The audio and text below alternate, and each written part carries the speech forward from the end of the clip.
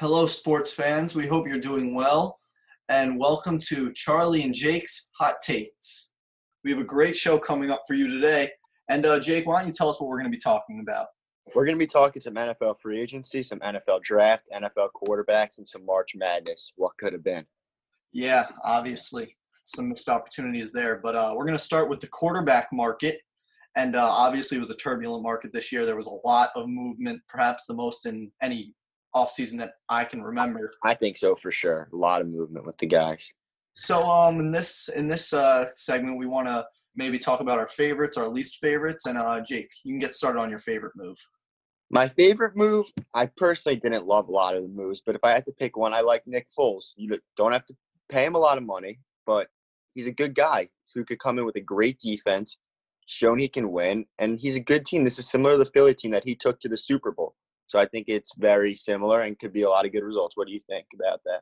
I mean, I definitely think that Nick Foles has the pedigree to lead a team to a Super Bowl. We've seen him do it before as a backup quarterback, but it's just what bothers me from that perspective is what have we seen him do when he's not wearing that green, when he's not wearing the wings on his helmet?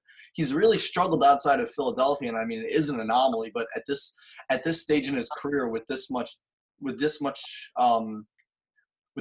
of a career that's gone on and how much he's been out of Philly and he hasn't really done anything, I think it's like a relevant thing.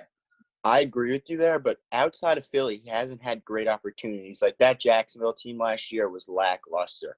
This Chicago team, he's got some guys around him. They've got Montgomery, they've got Tariq Cohen, he's got Allen Robinson, he's got receivers, he's got a good O-line and a great defense. Obviously, he's not a guy that's going to be able to take a below-average team to the playoffs and the Super Bowl, but in a division that's very competitive, he could kind of get them over the hump and get them maybe into that 9-7, 10-6 range, I think. I think that that's definitely a possibility. But back to what you said about Jacksonville. Obviously, there are problems in Jacksonville. The whole Tom Coughlin fiasco last year at the beginning of the year, Jalen Ramsey. It was a turbulent situation. But Nick Foles went 0-4 as their starter. Gardner Minshew went 6-6. 6-6 is not a bad record. And that really, I saw that when I was prepping, and it really was like, it made me think, was Nick Foles a problem? I mean, he didn't, his stats, he really didn't do anything. He 3 touchdowns and 2 picks. He was very pedestrian. But just the fact that he was a starter for 4 games and they didn't win one was very alarming to me. Well, I think we saw Nick Foles, right? We saw him get fully healthy against Kansas City, the Super Bowl champ. So that's a tough game. Then a collarbone, that's a bad injury. That's a serious injury. Aaron Rodgers really was never able to come back from it. It's a tough thing to come back from. So I don't think we saw a fully healthy Nick Foles like we saw in Philadelphia. And that game, he was off to a pretty good start when we first saw him healthy, motivated. And I think we're going to get him a rejuvenated guy if he could come out and win that Chicago quarterback competition, which I think he will. Yeah, to the Chicago quarterback situation. Well, I mean, we know what Mitch Trubisky is. All right, let me rephrase that. Do we think we know who Mitch Trubisky is? Do we think we've seen the best of Mitch Trubisky? And do we think that there's more to his game than what he's shown so far? Well, what I think is, which is really awesome about my favorite part about this whole situation, I think both Foles and Trubisky could be NFL quarterbacks. And I think that the competition will bring out the best in them. And if at least one of them, then we'll really see a really good guy. Because Trubisky and obviously Foles have shown flashes of greatness. And they're both at stages of their career where they could continue to be great. So I think that they have a lot of potential. And it's a good situation Chicago has. And I mean, at the beginning, when this deal took place, when the trade went down, everybody just immediately assumed since Nick Foles is getting paid all this money that he was definitively the starter. But I think it went a little bit unnoticed that he did restructure his contract. He's not making as much money guaranteed. A lot of it is incentive based. So whereas it would be bad if you were paying him $20 million guaranteed to sit on the bench. For whatever it is now, I think it was down to like $8 million comparatively. That's a huge difference. Yeah, that is. And that's more conceivable. Some backup quarterbacks get paid near that area anyways. So it's not like I don't think the money will be as much of a factor now that he restructured his contract. Yeah, but I just like the move for Chicago because even when Mitch Trubisky, you could say that they were inches away from going to the divisional playoffs against the Rams 2 years ago. And Trubisky was not stellar. He was 24-12, 3,000 yards. Like, that's something Foles or Trubisky could do, and that could get them to where they need to be because that's a similar team to the team they were 2 years ago. Still a great defense, still weapons on the outside, still a strong offensive line, still strong running backs. Like the quarterback was missing, and hopefully one of these guys can bring it for them. 2 NFL-caliber starting quarterbacks. quarterbacks they have. Yeah, but the offense, it worries me. I mean, first of all, giving Jimmy Graham 2 years, $16 million, $9 million guaranteed, and a no trade clause was. I don't love that. Yeah. That was. I mean, Steelers got Eric Ebron for 2 years, $12 million. That the Jimmy Graham deal was something. I mean, David Montgomery and Tariq Cohen are good. They're a good duo. I like them. Yeah. I think they have potential. Tariq Cohen, he really kind of fell off of a bridge, and I don't know if that was. I don't know why. He kind of wasn't the same guy. I mean, or when the quarterback's not playing well, it's really tough to get the offense going. Mm-hmm. So, but I think that this could light a necessary fire under Trubisky. But for Trubisky, it's so hard. I mean, obviously he hasn't been good, and that's on him somewhat. But it's so hard. He got drafted. He got drafted before Patrick Mahomes and Deshaun Watson. And he's also got to stay healthy, which I think is a huge thing for him. That shoulder that he keeps injuring. If you're in a quarterback competition, you can't stay healthy. That doesn't look good for him at all. And Foles doesn't have the cleanest injury history. Yeah. So it'll be interesting to see how hopefully neither of the guys get injured. But if one of them gets injured, the next guy gets the spot. I think it's one of those situations. I do not think one of these guys will start 16 games. I agree with both of these guys.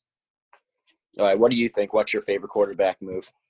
I mean, I again felt that this fell under the radar a little bit, but I really like Teddy Bridgewater to the Panthers. I really enjoyed it. I think it's just one of those moves that's it's not super exciting, but Teddy Bridgewater is a really solid quarterback. He can run Matt Rule's offense, and he's just in the time that he's gotten, he's never done anything wrong. He might not light it up. He might not give you 4,500 yards. He might not win you the game, but he's not going to lose the game. Yeah, but the problem with that move, and this has nothing to do with Teddy Bridgewater. I love him, but he's going to have to win games in Carolina. They just lost their best player on defense. They're not great on the offensive line. They're not great on defense. They have a couple good receivers. Obviously, McCaffrey's great, but they're not such a setup situation like he was in New Orleans when he went 5-0, where he's just got to be a game manager. Now he's going to have to win games. I don't know if he can do that in Carolina. It's not the same situation he was when he went 5-0 in New Orleans with great receivers, great running backs, and an overall great team. Yeah, I definitely see that. I mean, this is probably on paper the fourth best team in the division, but I don't think this is a this-year move. I think this year is going to be a building year. I mean, it doesn't happen a lot that you have a first-year coach, especially a guy like Rule, who we know he's doing it his own way, just based on who he's picked up, getting rid of Cam, getting rid of all everything they're coaching that he did. It's an organizational makeover. So I don't think this move is geared at this year, although I think they can be more competitive than most people think. But I think by year 2 or year 3, Teddy Bridgewater could anchor a really good offense. I mean, if you look at it from this perspective, obviously Christian McCaffrey, in my opinion, the best running back in football. He can do everything for you. He can catch 100 passes. He can run for 2,000 yards if you give him enough touches. And then receiver-wise, they've got some guys.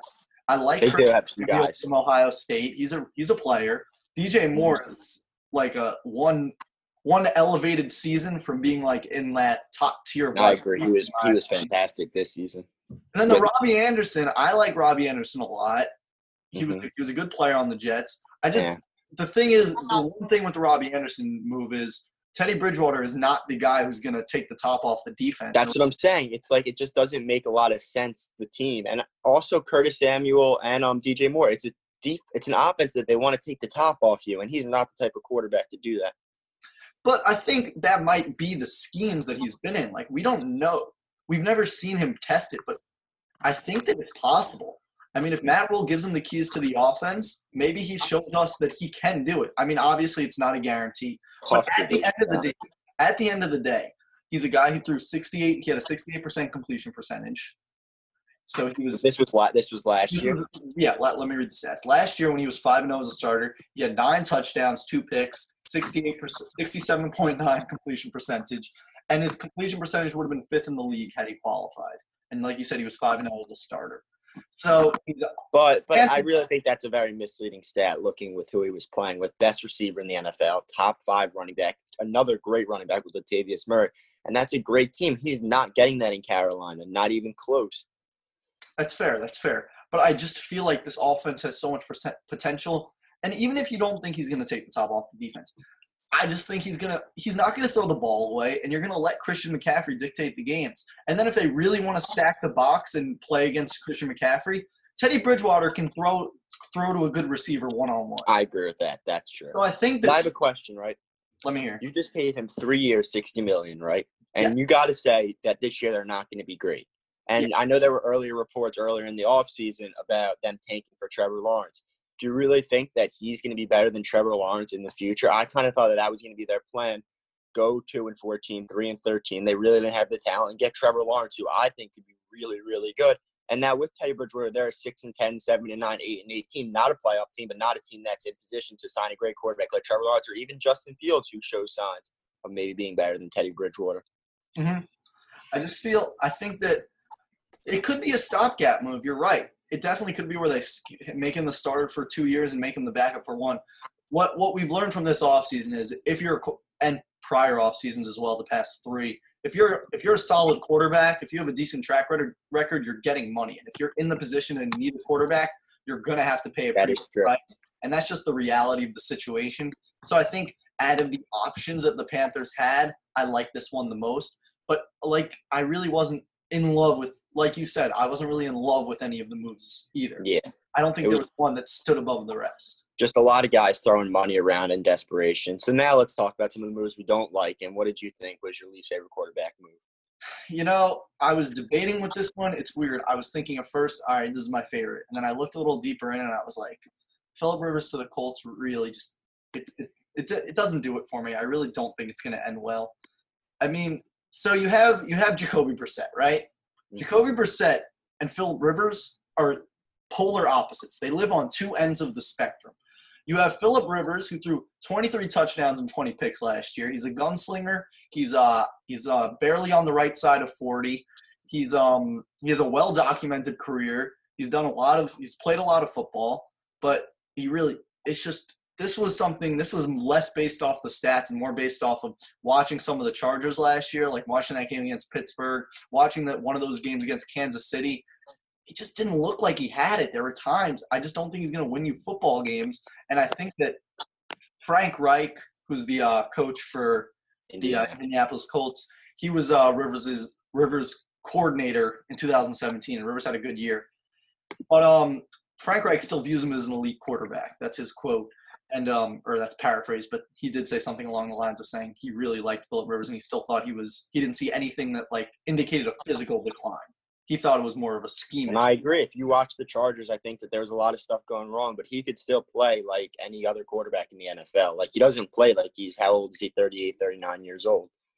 He was bad. 38. He was really bad this year. He struggled at some points with ball security, but he's also 2 years removed from an MVP season. 2 years ago, he was third in the MVP rate, and they were 12-4. And I think he's coming into a good situation in a bad division. Jacksonville's bad.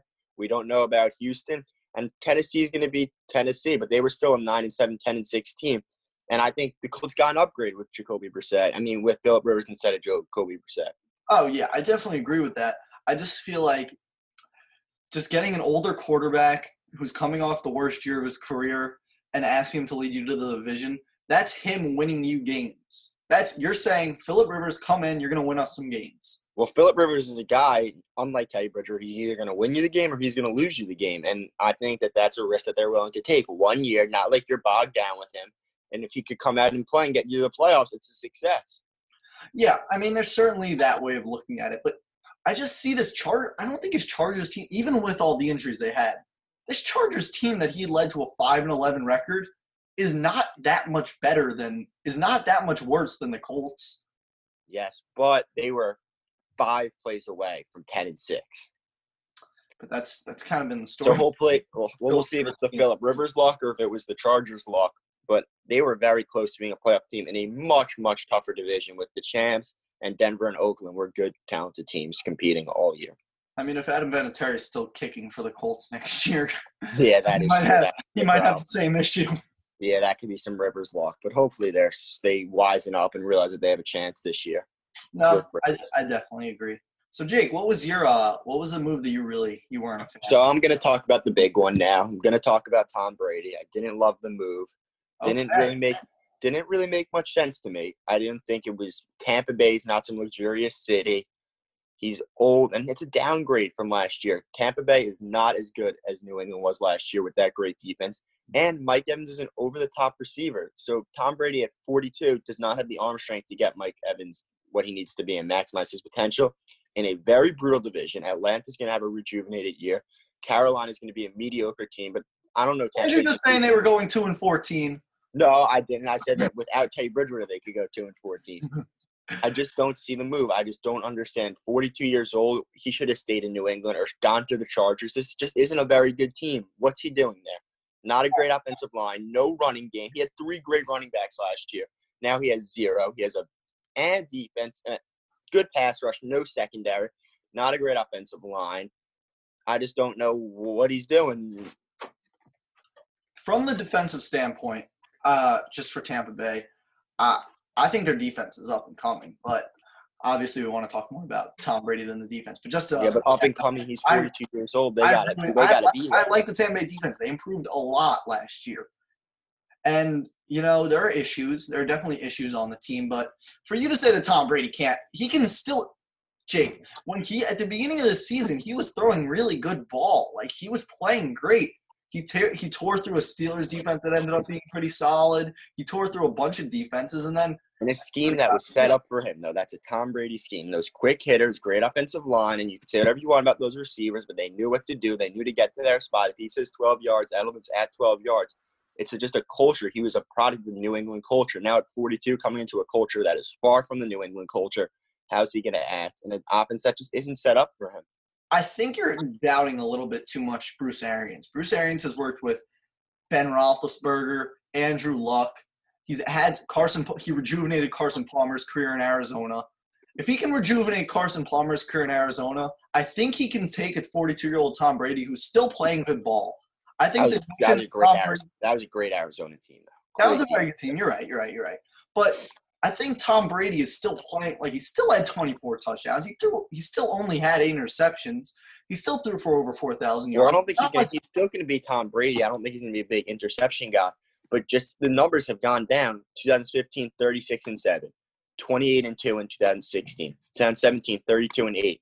Then 29-11. And now down to 24-8. He's on a decrease. So how much lower is he going to decrease with a much worse offensive line? If you're going to be an older quarterback, you need a good offensive line. Fair. Which Phillip Rivers has.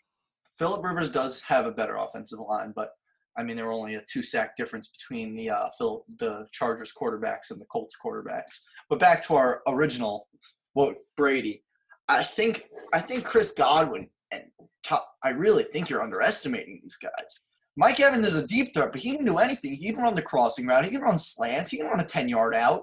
He can really do anything for you. And he's a beast. I think that. But we haven't seen him so much do what Julian Edelman did, which Brady needs. I think Chris Godwin could. I think Chris Godwin's going to have a great year. But how good is Mike Evans going to be? And someone who's a huge question mark, and I think might be the X factor on this team, a guy that I was really high on come last summer, but now I'm not sure. OJ Howard. What's he going to do? Guy was great out of Alabama.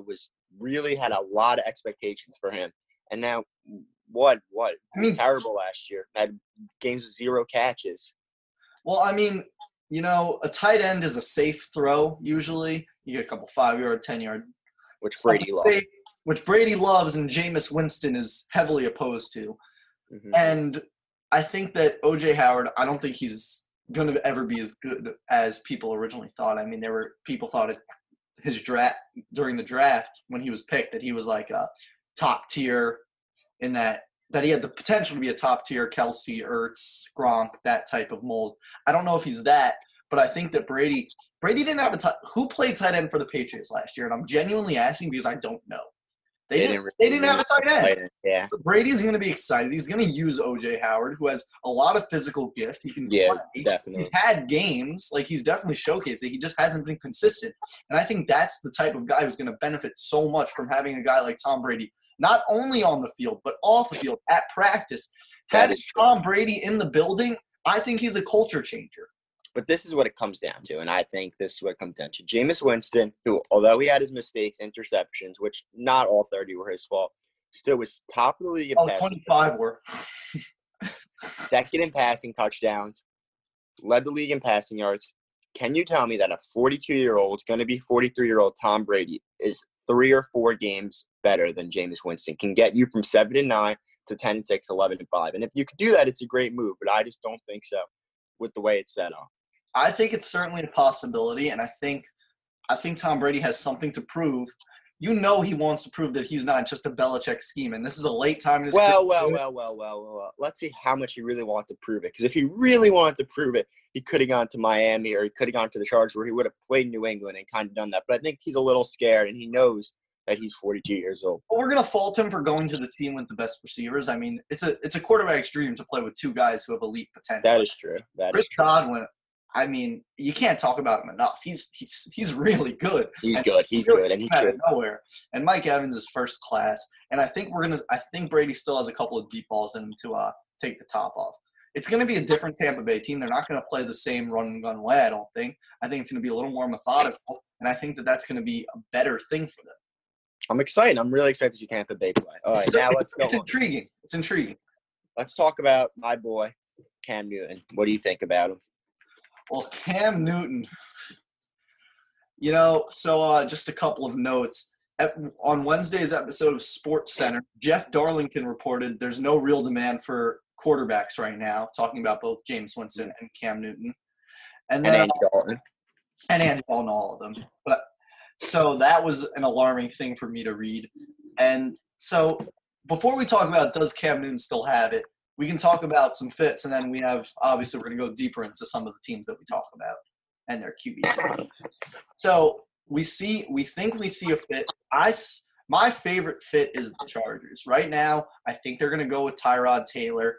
We'll get deeper into that in a little bit. But if you're going with Tyrod Taylor, you want a mobile quarterback who can make things happen in that way, who can run an offense that's more like spread and fluid. Mm-hmm. Cam Newton can do that for you.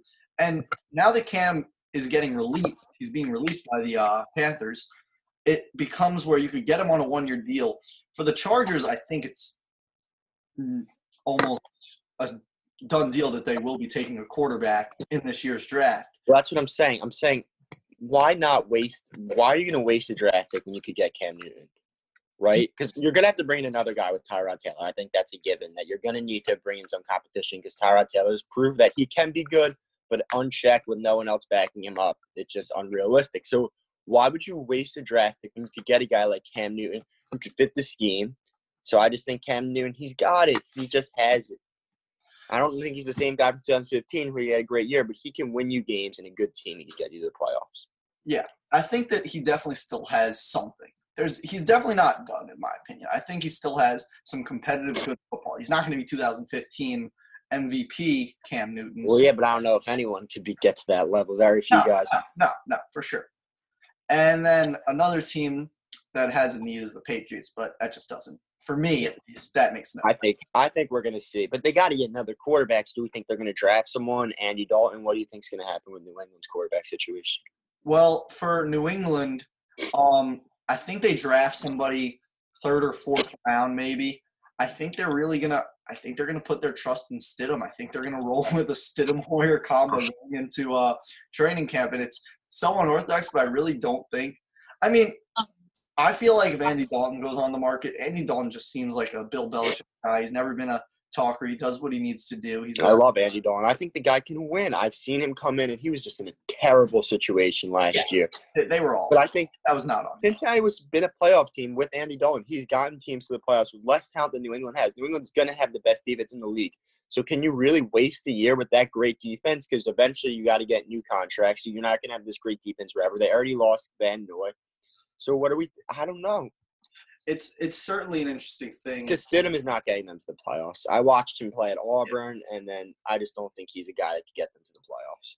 So, yeah, again, for Cam, he could, if neither of those teams come calling, I think if either of those teams call him, he's going there.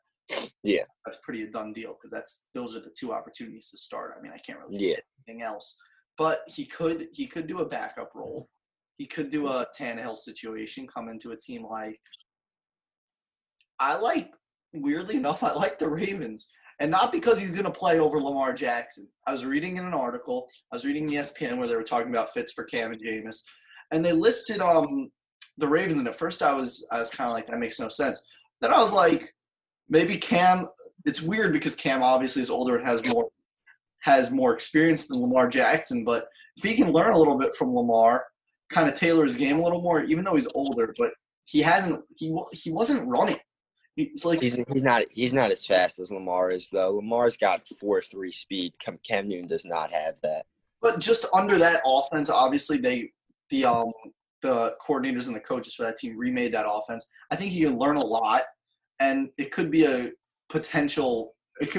winning ordeal for both sides, because then if you do have an injury, you have probably the best backup quarterback in football. Or you go to but I just think I could see Cam Newton being a backup quarterback, but a backup quarterback there, I don't know, because that's just like not somewhere he's ever going to start. He's never going to be the Baltimore Ravens starting quarterback. Maybe for a couple games if Lamar Jackson gets banged up. But a situation with Tannehill came into an not great quarterback situation with Marcus Mariota. That's why I think Pittsburgh could be an option for him. I think Pittsburgh's going to get either Jameis or Cam. I think Jameis might be a better situation in Pittsburgh, though. Yeah, where you're not sure what Ben is going to be when he comes back. Yeah. Even if he does come back, how many years does Ben have left? Yeah. It does make a good amount of sense, either of those guys. But here's my out of left field. So obviously the Jaguars have done so many moves that have made everybody cringe. Obviously trading Calais Campbell for a fifth, trading AJ Bouye for a fourth, I believe. Yeah. Just like getting really dimes on the dollar for good players. So maybe, right now, I mean, as it stands, who's coming to that stadium to see a team that's not really trying, really upsetting the fans? So this could be a move where you get him. He has a competition with Minshew. I think Gardner would still start the season, but Gardner Minshew has a couple of rough games. Boom, Cam Newton's in. He has an opportunity with a team where if they do well, it's him. If he goes to one of those teams, for example, if he goes to Pittsburgh, he ends up starting. They have a great defense. Mm-hmm. And he might not play that well. He can win. Jacksonville would present the unique opportunity where if they are winning, they're successful on offense, it's him. It's him. Leonard Fournette. I think Jacksonville's a great spot, but I don't think he's shallow enough that he really cares about how he's winning. Like if he goes to Pittsburgh, Ben gets hurt, he starts winning. No, but that's a prove it. I'm saying if he makes Jacksonville a winning football team, he will get the credit for that. Not only like to pump up an ego or something. I more mean within future contract considerations and his net, because I think wherever he goes, it's a 1-year deal. Yeah, I like Jacksonville a lot. I think that's a fit, and they have a couple guys. And what's Jacksonville picking? They're picking. They could get CeeDee Lamb, Jerry Jeudy, Ruggs. They're going to get another receiver. They have some talent there. DJ Chark was great. Fournette. That's and who knows what that defense could do. So I think that's a good fit. And isn't devoid of talent. Still Josh Allen. And God, nobody knows what's up with that situation. But hopefully but if they get Cam, who knows, that could kind of put them in the winning direction. And I think Cam would be starting over Gardner Minshew. Like we said in the previous segment with Phillip Rivers, that division is so wide open. So wide open, yeah. Really, especially with what happened with Houston. I still think it's Houston's division to lose, but very wide open division. Yeah. So now we talked about the fits. Do we think Cam Newton is still an effective quarterback? Yes, absolutely. Absolutely, he's still a top 15, 20 quarterback in the NFL. Absolutely. He's got to get – he's a little turnover prone. In his last 2 full seasons, he threw 16 and 13 interceptions, which isn't great, but he can still do a lot. He can still be a guy who can win you football games. Good athlete. He's training. He's getting healthy, and I think he could be a guy. He's absolutely a good quarterback. So this theory is a little out there that I was kind of thinking of, but maybe that foot injury, I mean, if he's recovered from it, obviously we don't know how well he does. Maybe that gave his shoulder, because that was the previous injury. That was 2 years ago that he had the shoulder injury. Him playing this season, it would not have been on a 100% shoulder. He rested his shoulder the whole year. He wasn't playing. So the shoulder. I think whenever we see Cam Newton next, we're going to see a healthy Cam Newton. Yeah, if he's healthy, I think he still has it.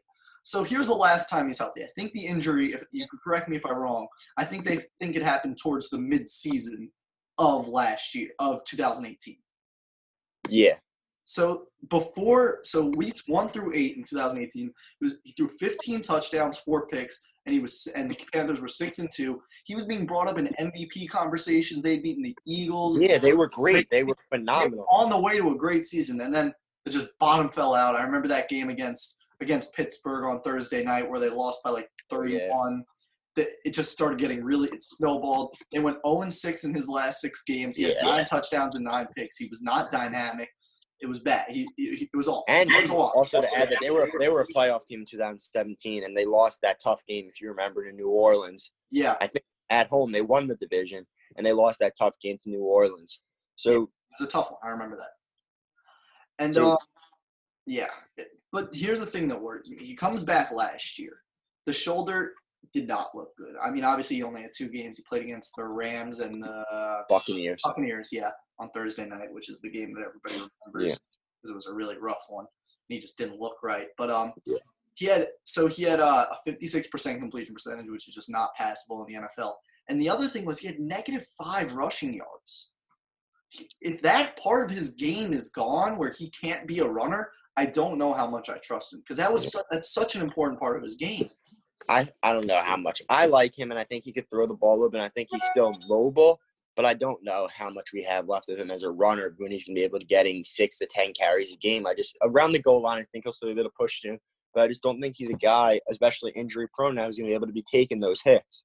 But I still think he could throw the ball around, and I think he's still a winner. He's got that championship pedigree to him, which you can't undervalue. So I think if you put him in a good situation, he can build the team up. He's still young, going to get him on a good deal. So who knows? I mean, from the perspective of a Jaguars or a Patriots or Chargers, what's the harm? Each team is either drafting a guy or has a guy who they think might be it. So giving Cam Newton a 1-year deal, if he goes off, you sign him to a big Ryan Tannehill-like extension, and you have a quarterback. If not, you move on from him. It's not going to be that expensive. It'll be a 1-year And what we said about Chicago, too, putting another guy can only lead to more competition. Yes. So, and he's not a guy who's going to cause rifts in the locker room like Antonio Brown. He's a good locker room guy. He's a good leader. He's a charismatic guy. I think that he could just help a team. He could bring some swagger to a team. So we talked about 2 camp fits in Chargers and Patriots. So do you want to – let's just go a little bit more in-depth on what their QB situation is right now. So for the Chargers, Tyrod Taylor is the quarterback 1 as it stands. His last season as a full-time starter was 2017. The Bills made the wild card game. He had 14 touchdowns, 4 picks, 63% completion percentage. And in his 3 years as a starter, 2015, 2016, 2017, they made the playoffs once. He was, again, similar numbers, 17 touchdowns, 6 picks, 20 touchdowns, 6 picks. And he rushed for 1,500 yards in 3 years. So basically, he's a very average mobile quarterback is what I get. But there's another guy in Los Angeles with the Chargers, Easton Stick, from North Dakota State. I like a lot. I like him a lot. I think obviously we've never really seen him, but Carson Wentz has been so great out of that program. So who really knows what could come with him? And I think they're going to give him a chance. I think hopefully he's doing good in practice, and hopefully he gets a chance to compete for the starting job. I think there's going to be a competition for the starting job with the Chargers. So whether it's between him and Tyrod Taylor or someone else and Tyrod Taylor, there's going to be a competition for the starting job. And it should be noted, Tyrod was supposed to be the placeholder for Baker Mayfield 2 years ago with Cleveland. He played 3 games, and he was very disappointed midway through week 3 against the Jets. Yeah. And he had like 49% completion percentage. Obviously, it's a small sample size. He still could run, but he really did not look good. Yeah. He's still an athletic guy, though, but he was very disappointing. Yeah. The Browns thought they were going to be able to roll with him for like 8 or 10 games until or maybe even the year. It just didn't work out that way. Even in Buffalo, he was disappointing when they gave with Nathan Peterman. So he still never proved that he could be a legit franchise quarterback. But this is the best situation he's ever been in with all the weapons they have around him, with Austin Eckler, Keenan Allen, Williams, Hunter Henry. They have guys around him. They do. They have. That's what I'm saying. That's why That's why I think Tyrod might be able to do some good with that team. I mean, like we said, like he's not going to throw picks. He's like a Bridgewater, except you take away the throwing ability and you morph it into running ability. That's true. You know, he's very safe. He's not going to throw picks, but he's not going to win you games. And I think that the Chargers. Is it a defeatist attitude because you're like, we have Patrick Mahomes in our division, we're fighting for the 7th or 6th seed, we're not winning the division? Is it that type of thing where you're not going to go all in on a quarterback because you think that it's not going to make a difference in your division? Well, I think it's a very desirable spot, though. It's a very good offense, great city. some guys on defense, and I think now there's 3 wild card spots. You don't really have to worry so much about winning your division. You could come in second place in that division, and you're a playoff team. So now also just to quote Anthony Lynn on Tyrod. So Anthony Lynn is the Chargers coach. And he said, I'm very familiar with Tyrod. I would say right now it looks like he's in the driver's seat, but no position is final until we get to training camp. And then he also said, we're looking at everybody. I want to turn over every single rock. So, yeah, we're looking at everybody. Yeah, so there's going to be a lot. Yeah. We're not done talking about this for sure. Yeah. So, and also they have the 6th pick. They could take a Tua. They could take a Herbert. Depending on I hope they don't. I hope, because with guys like Newton, Winston, Dalton on the market, I hope you don't waste the 6th pick with so much talented guys. Okuda, Isaiah Simmons, if he's still around, I hope they don't waste that pick on a quarterback. There's so many good guys on the market and guys on their roster. That would be very silly of them. So now to the Patriots, which the Chargers situation is interesting. The Patriots situation is just not much to talk about. You got to think that the mastermind has a plan, but I mean, there's just not much to talk about there. Are they going to draft someone like Jake Fromm or Jalen Hurts or Jordan Love? I don't know. I think he's got a plan. Maybe his plan's Trevor Lawrence next year, but I got to think he's got something up his sleeve because neither one of those guys is the long-term answer. So just to go into the in-house options for those of us that don't know, Jarrett Stidham and Brian Hoyer are the 2 guys on their depth chart. They just released Cody Kessler. Brian Hoyer had a point in his career where he was a competent quarterback, but I think past that. He's 1-11 in his last 12 starts since 2016. That one thing that stood out to me as I was doing a little research, Devin McCourty, the McCourty brothers, Matthew Slater have all been public in endorsing both Stidham and Hoyer as guys who they think can get the job done. That's what you have to say, though. You're not going to say, yeah, both of our guys stink. But no. The only reason I'm saying that is because those are guys who those are high up on the Belichick tree. Those are guys who are. So I think that maybe this is more of a hunch than anything, but maybe they know something we don't. Maybe they know that the plan is to stick with those guys. Obviously, plans can change. Anything can happen. But just those guys of those those are some of the longest tenured Patriots. So that just interests me. It could be nothing, but I was just thought it was an interesting nugget. And per USA Today, they've had meetings with second-tier QBs. They met with James Morgan from Florida International after the East-West Shrine game. They've been doing due diligence on the guys like you said, Jake Fromm, Jordan Love. This guy Jake Luton from Oregon State, who's actually 6'7". He's massive. He's a 6'7" skinny guy who can really throw the ball. He's an intriguing guy for me. That would be interesting. I think we'll see them at some point in the draft in next month pick a quarterback. I expect to see that for sure. And then into Stidham, I mean, if he came out of school a year before he did, I'd be so much more interested in him because his stats for his 2018, his junior season, it was his first year at Texas A&M because he transferred from Baylor.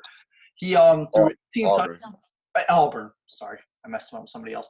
But when he transferred from Baylor to Auburn. Yeah, from Baylor to Auburn. Yeah, sorry. But so he had 18 touchdowns, 6 picks in 2018. 2019 he had 18 touchdowns, 5 picks. But what really alarmed me was his completion percentage dropped 6%, which is that's a number. What was his completion percentage? It was 66 his first year as the Auburn starter and 60%. 60% as a college quarterback is just – that's very alarming to me because very rarely you see a guy increase his completion percentage from college to the NFL. Oh, yeah, never increase.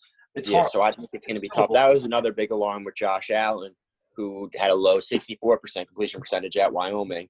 So I just don't know if he's going to be able to bring that up. It's very alarming. But he's in a good situation. But I got one crazy scenario for you for New England, which I heard them talking about. We got the 23rd overall pick. We got their 3rd round pick and Julian Edelman to the Lions for that number 3 overall pick, and then they could select a quarterback there. That's what I heard. Crazy. So the Julian Edelman, so the Patriots to the Detroit Patriots would continue the mass exodus of Patriot players and picks to Patricia in Detroit, which would be just how many guys are former Patriots, their whole defense.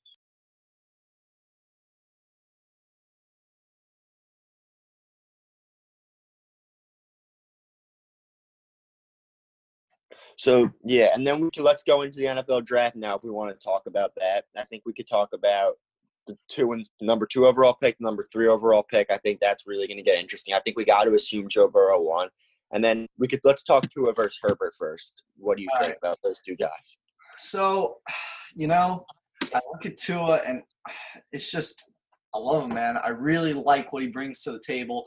I know that the injury concerns are there, but let me just read some of his this is per NFL.com based on his combine and his tape and whatnot. So they said he really does fit the mold of dual threat QBs, and just to elaborate on that, he's only 6 feet tall, and if this was 2010, people look at him and say he's a second round quarterback. But obviously the way that guys like Jackson, Russell Wilson, Drew Brees have become stars in the league, some of our best quarterbacks are smaller guys. That's really not a concern for me anymore. I don't look at it as the height doesn't concern me. He's active and agile on his feet, quick setups and resets. He has a rare upper body twitch that allows for a fast release. And if you watch the tape, you can see that he rips the ball. He gets rid of it so quick. He avoids sacks. Obviously, Alabama is a great offensive line, but he's still playing against SEC defenses. He can sit in the pocket. He's not afraid to sit in there if he has to. And just a bunch of other stuff about his arm talent. He can make all those throws. We saw that. And really, it's the injuries for me. That's what scares me. I think that if he wasn't injured, I'd take him over Joe Burrow. That's bold. I really like Tua Tagovailoa. Well, two things that I really love Tua. Watching him play at Alabama, he's a treat to watch. Can sling the ball around. But I'm gonna go with Justin Herbert.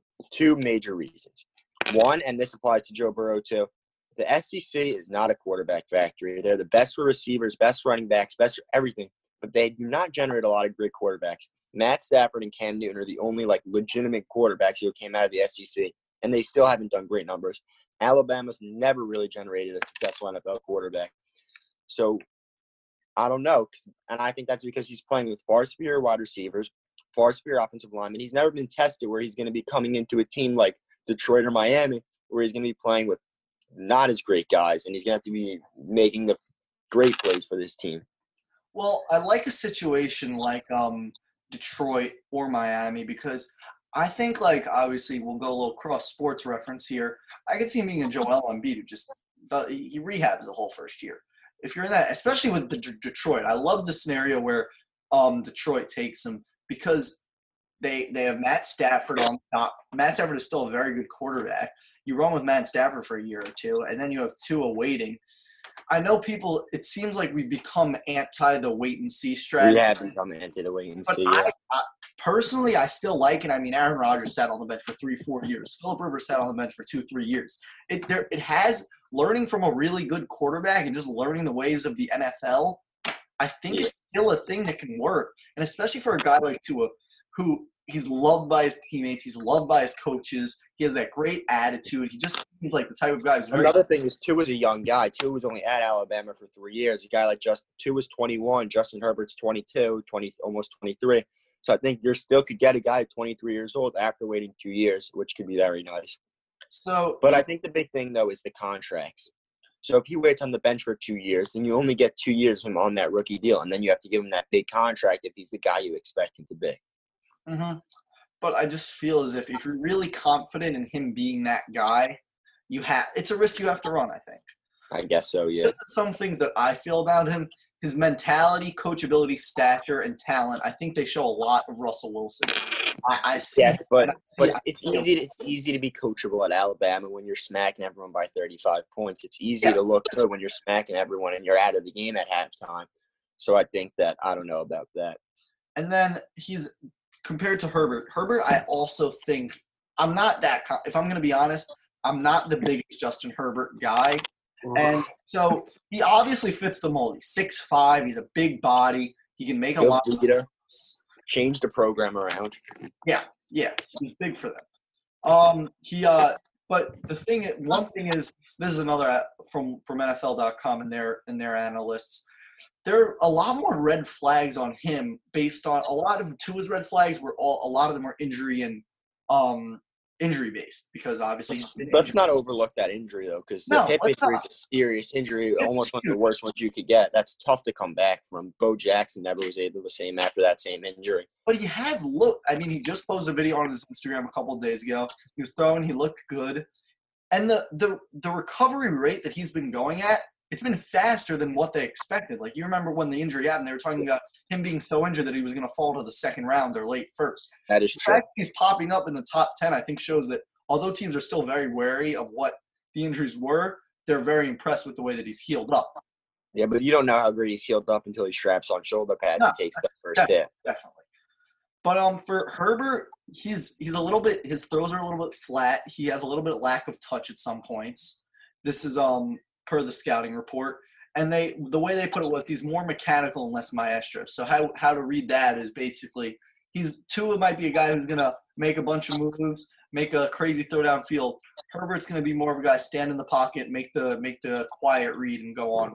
And that's safe and that's good, but I just don't know if he has the creativity that is a marker of NFL quarterbacks. Well, here's the biggest thing that worries me about Tua is let's just say he goes to Detroit or Miami.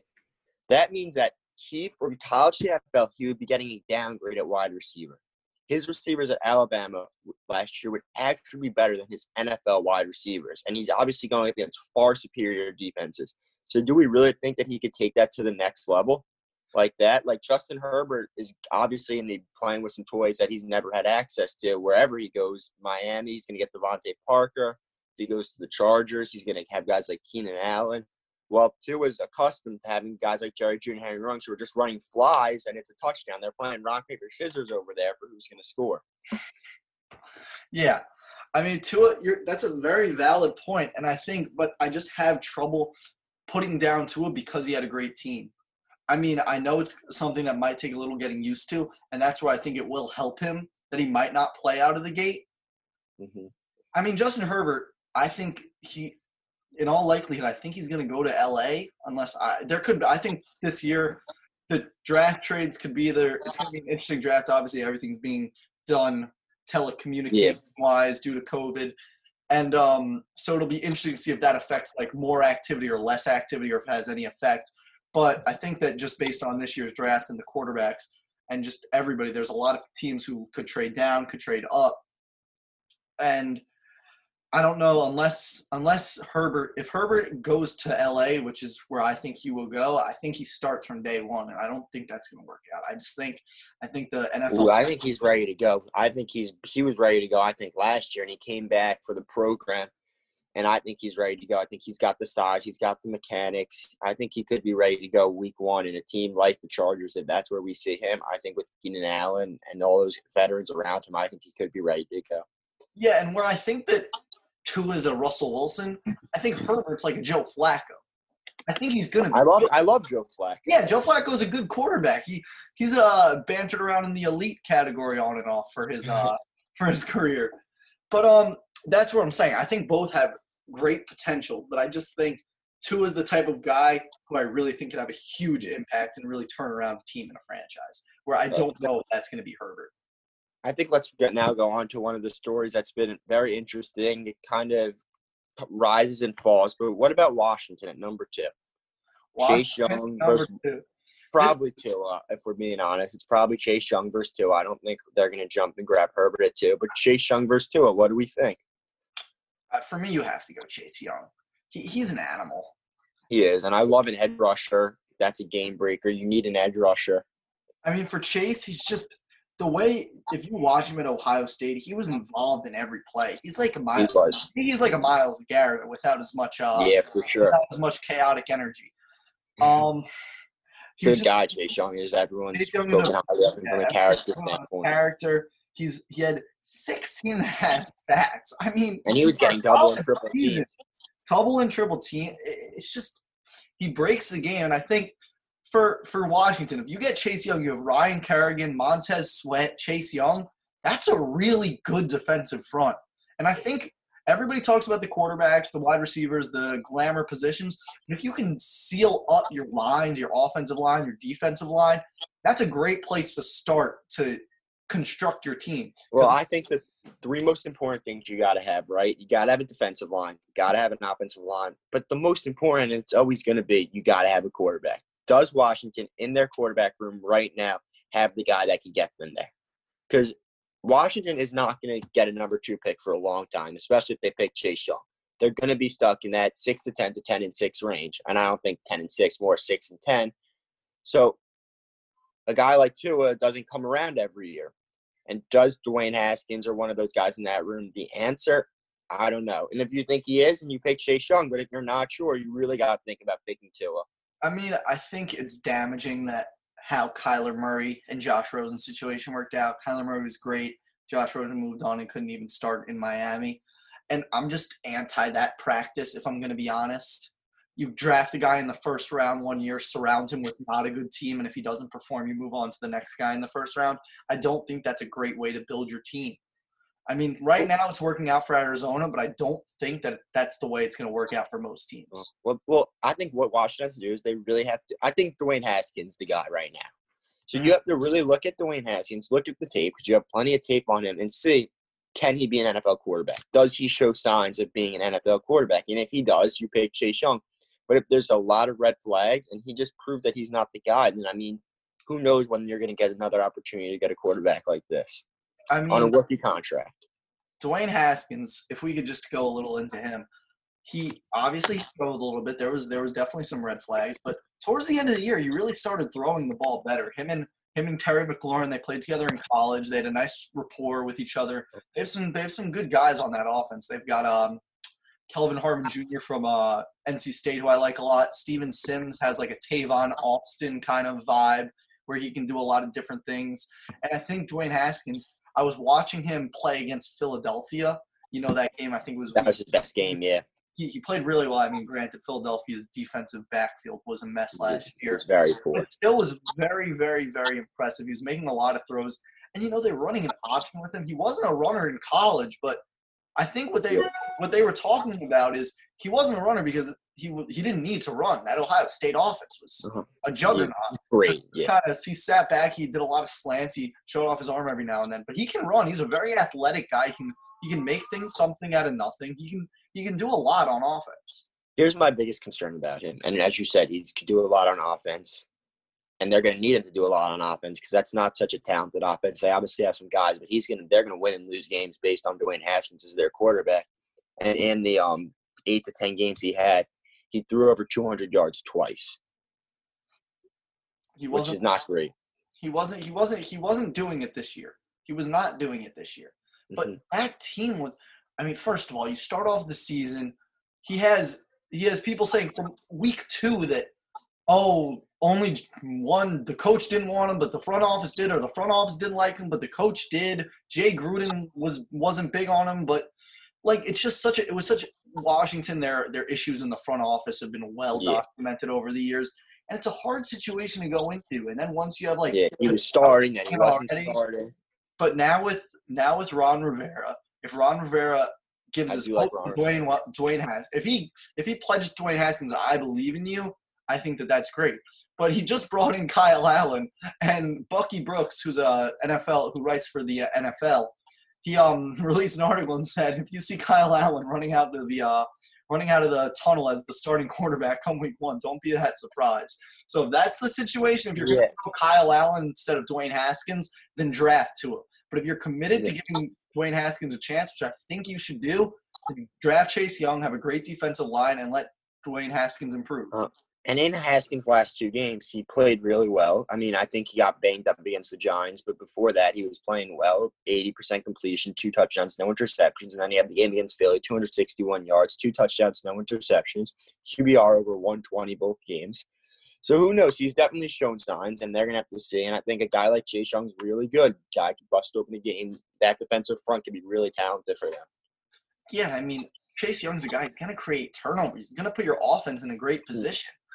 That makes any quarterback's job easy, When you have a short field, when your defense is forcing punts, you feed off of that. And I think that could be a really beneficial situation for Washington. And then that's another wide open division that they have.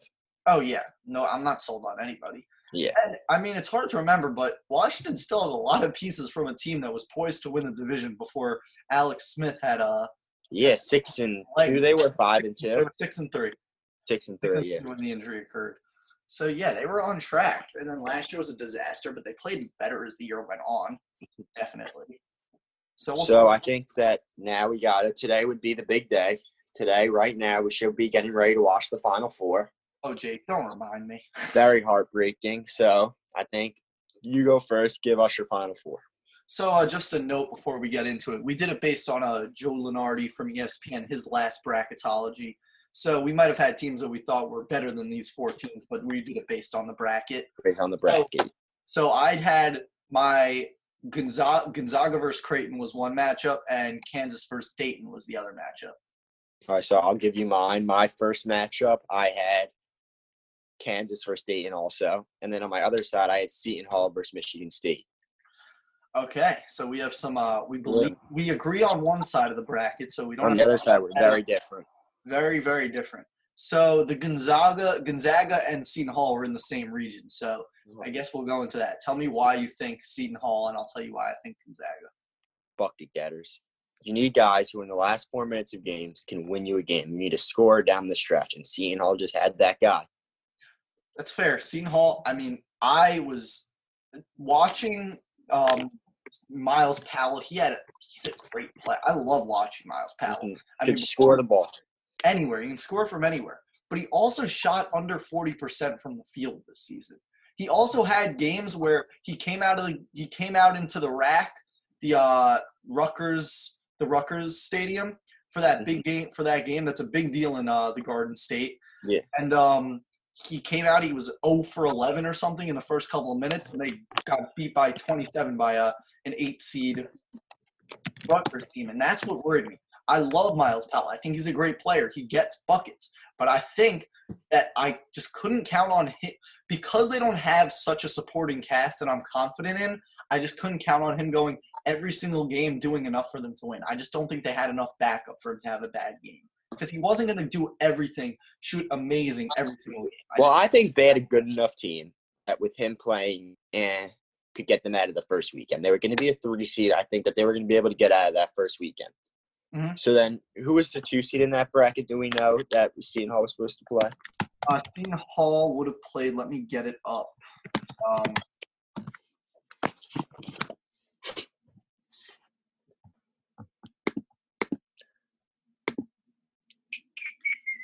So Seton Hall would have been against.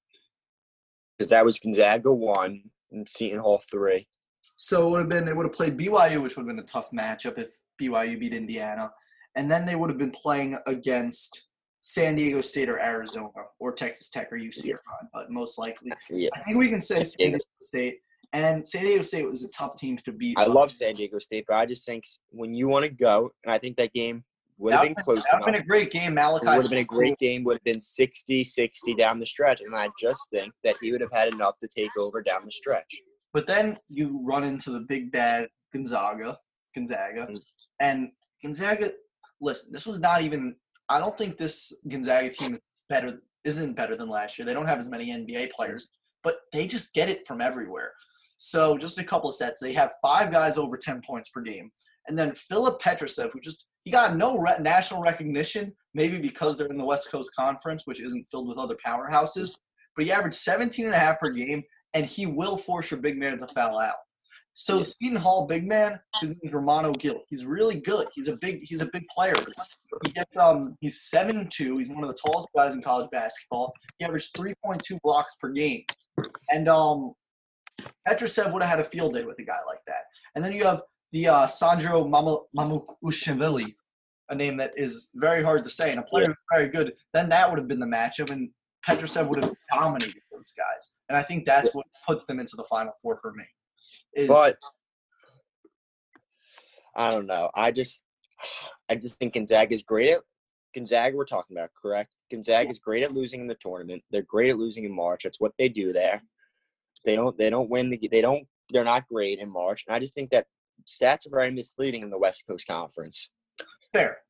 Seton Hall played in a very, very, very competitive. No, it was loaded. They were loaded.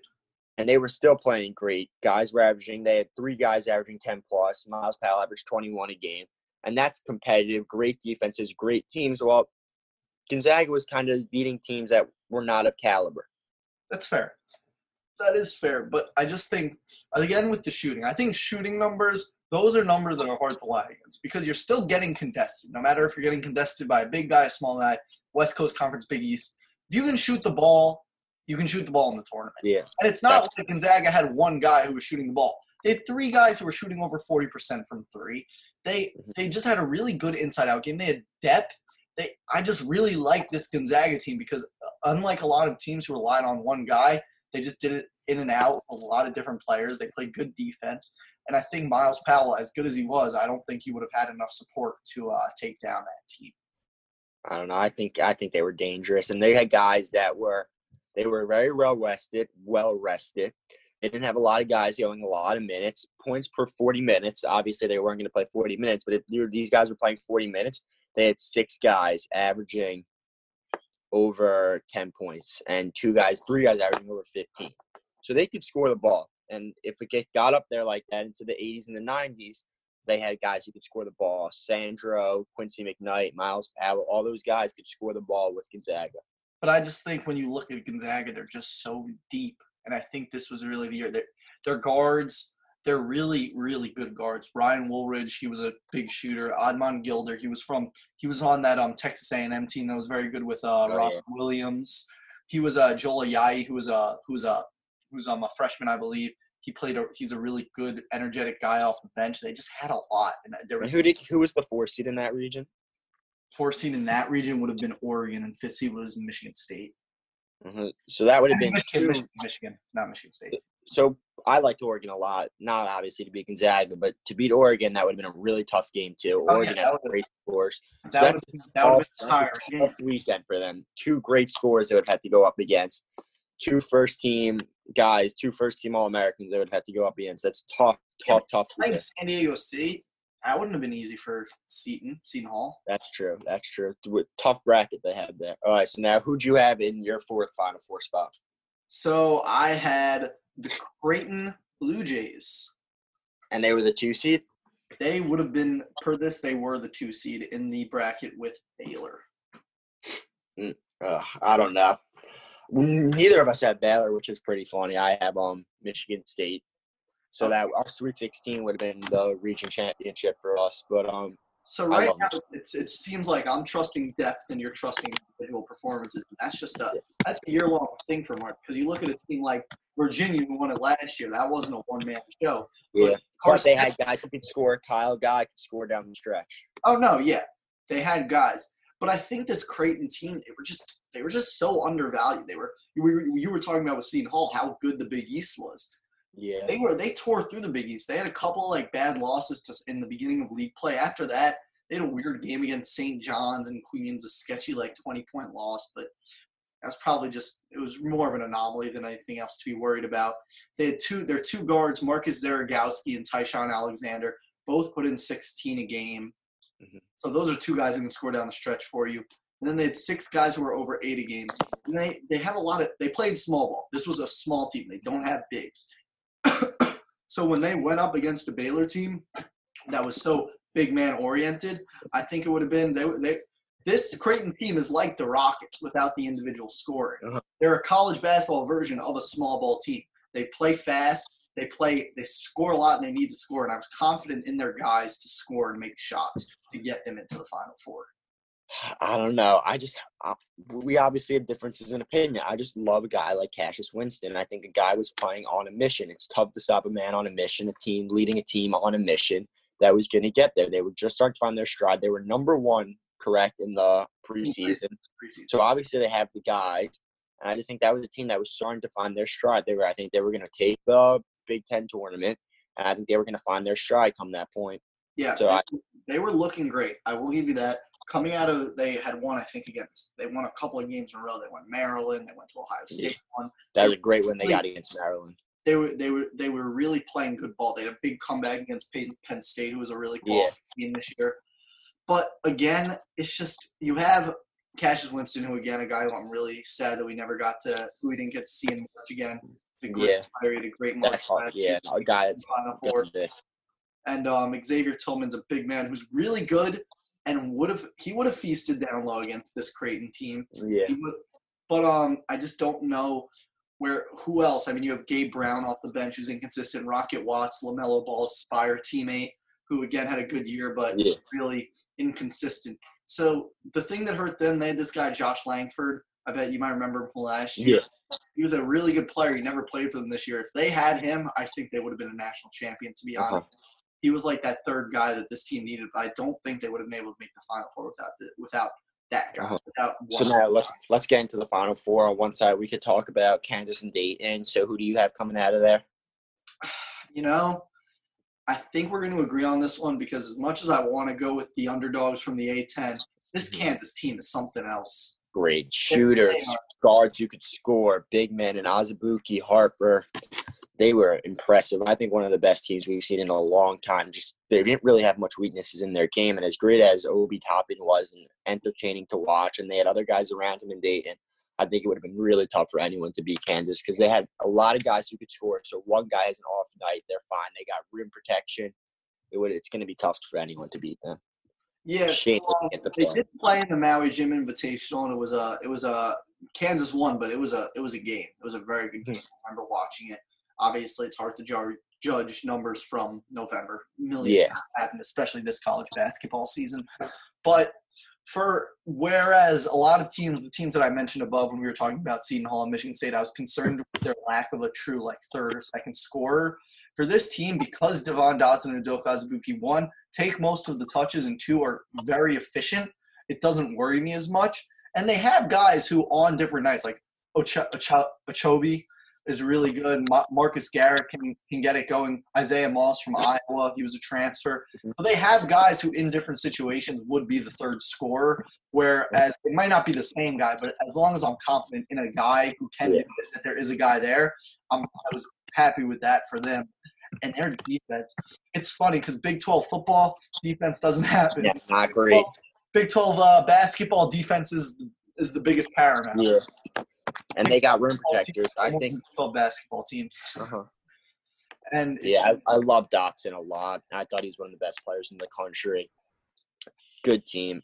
I don't think there's much really to talk about. We could just praise Kansas some more, but I think that it's pretty clear that they were going to the finals. And then you had Gonzaga, correct, on the other end, and then I got Michigan State. So we already talked a lot about them, but then I guess either of those teams, I think Gonzaga would have had. Yeah, I think Michigan State would have gotten washed by Kansas. This was just Kansas' year. They had their team, and it's really a shame. And you really feel for those teams like Kansas and Dayton and San Diego State, who really had one of their best teams. I mean, Kansas is going to be bad. Kansas will be there, but you really feel bad for Dayton where they had there might not ever be another Obi Toppin at Dayton. There might not be another Malachi Flynn at San Diego State. So from that perspective, where you have San Diego State's had some good teams, but really Dayton's never had anything like him. Never had anything like that team. It's really heartbreaking that it had to happen like this. It's a good program. They're good. They'll be a 17-8 seed. They'll get back to March. But it's just the opportunity to be a 1 seed and be able to really control your own destiny. In that sense, where you're not going to go where you're the power team, where you're not going up as the underdogs. It was a great experience and it was great to watch. So it just is a shame. Well, hopefully that this can uplift them a little bit from a culture thing. It's going to be great for recruiting this year, but a guy like Obi Toppin doesn't come around every year for a team, and it's real.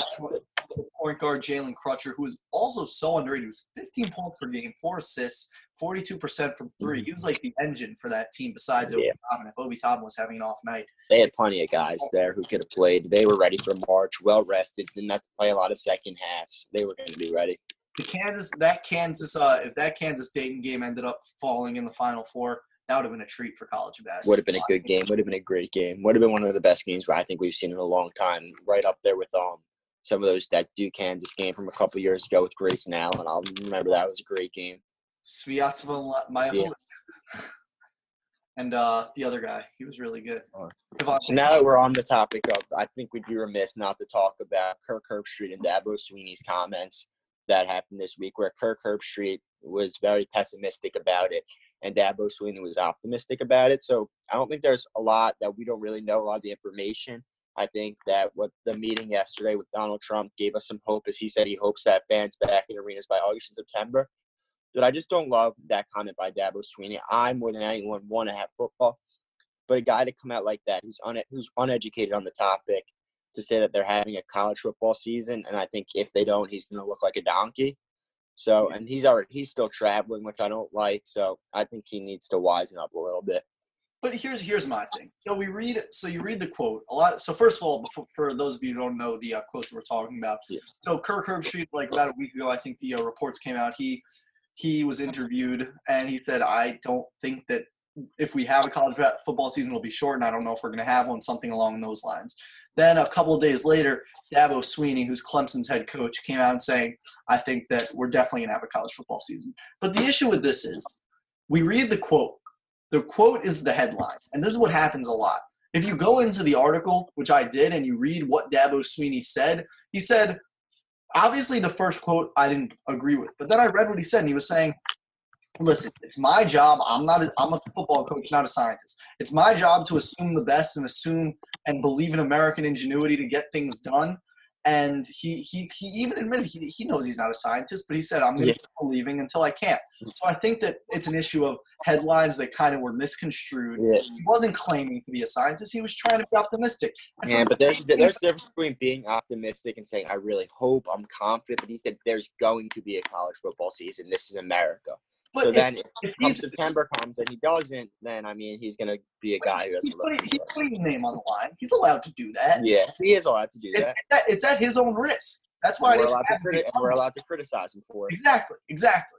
But I think that Kirk Herbstreit, on the other hand, he's doing a lot of the same things in a pessimistic way. He doesn't know. Yeah. I didn't love what Kirk Herbstreit said either. Like, he's not a scientist, and he didn't even come out and say, I'm not a scientist. So I do agree. I don't like Kirk Herbstreit saying that that's not your job to tell us there's not going to be a college football season. But at the end of the day, very few people know things, and us two are not two of those people. Yeah, so we can't really talk much about it. We hope sports are back as soon as possible, but while they're on, we will be here. Hope you guys enjoyed today's show, and we'll be back hopefully next week. And have a good week. Stay safe, and keep watching us. Thank you. See you soon, everybody.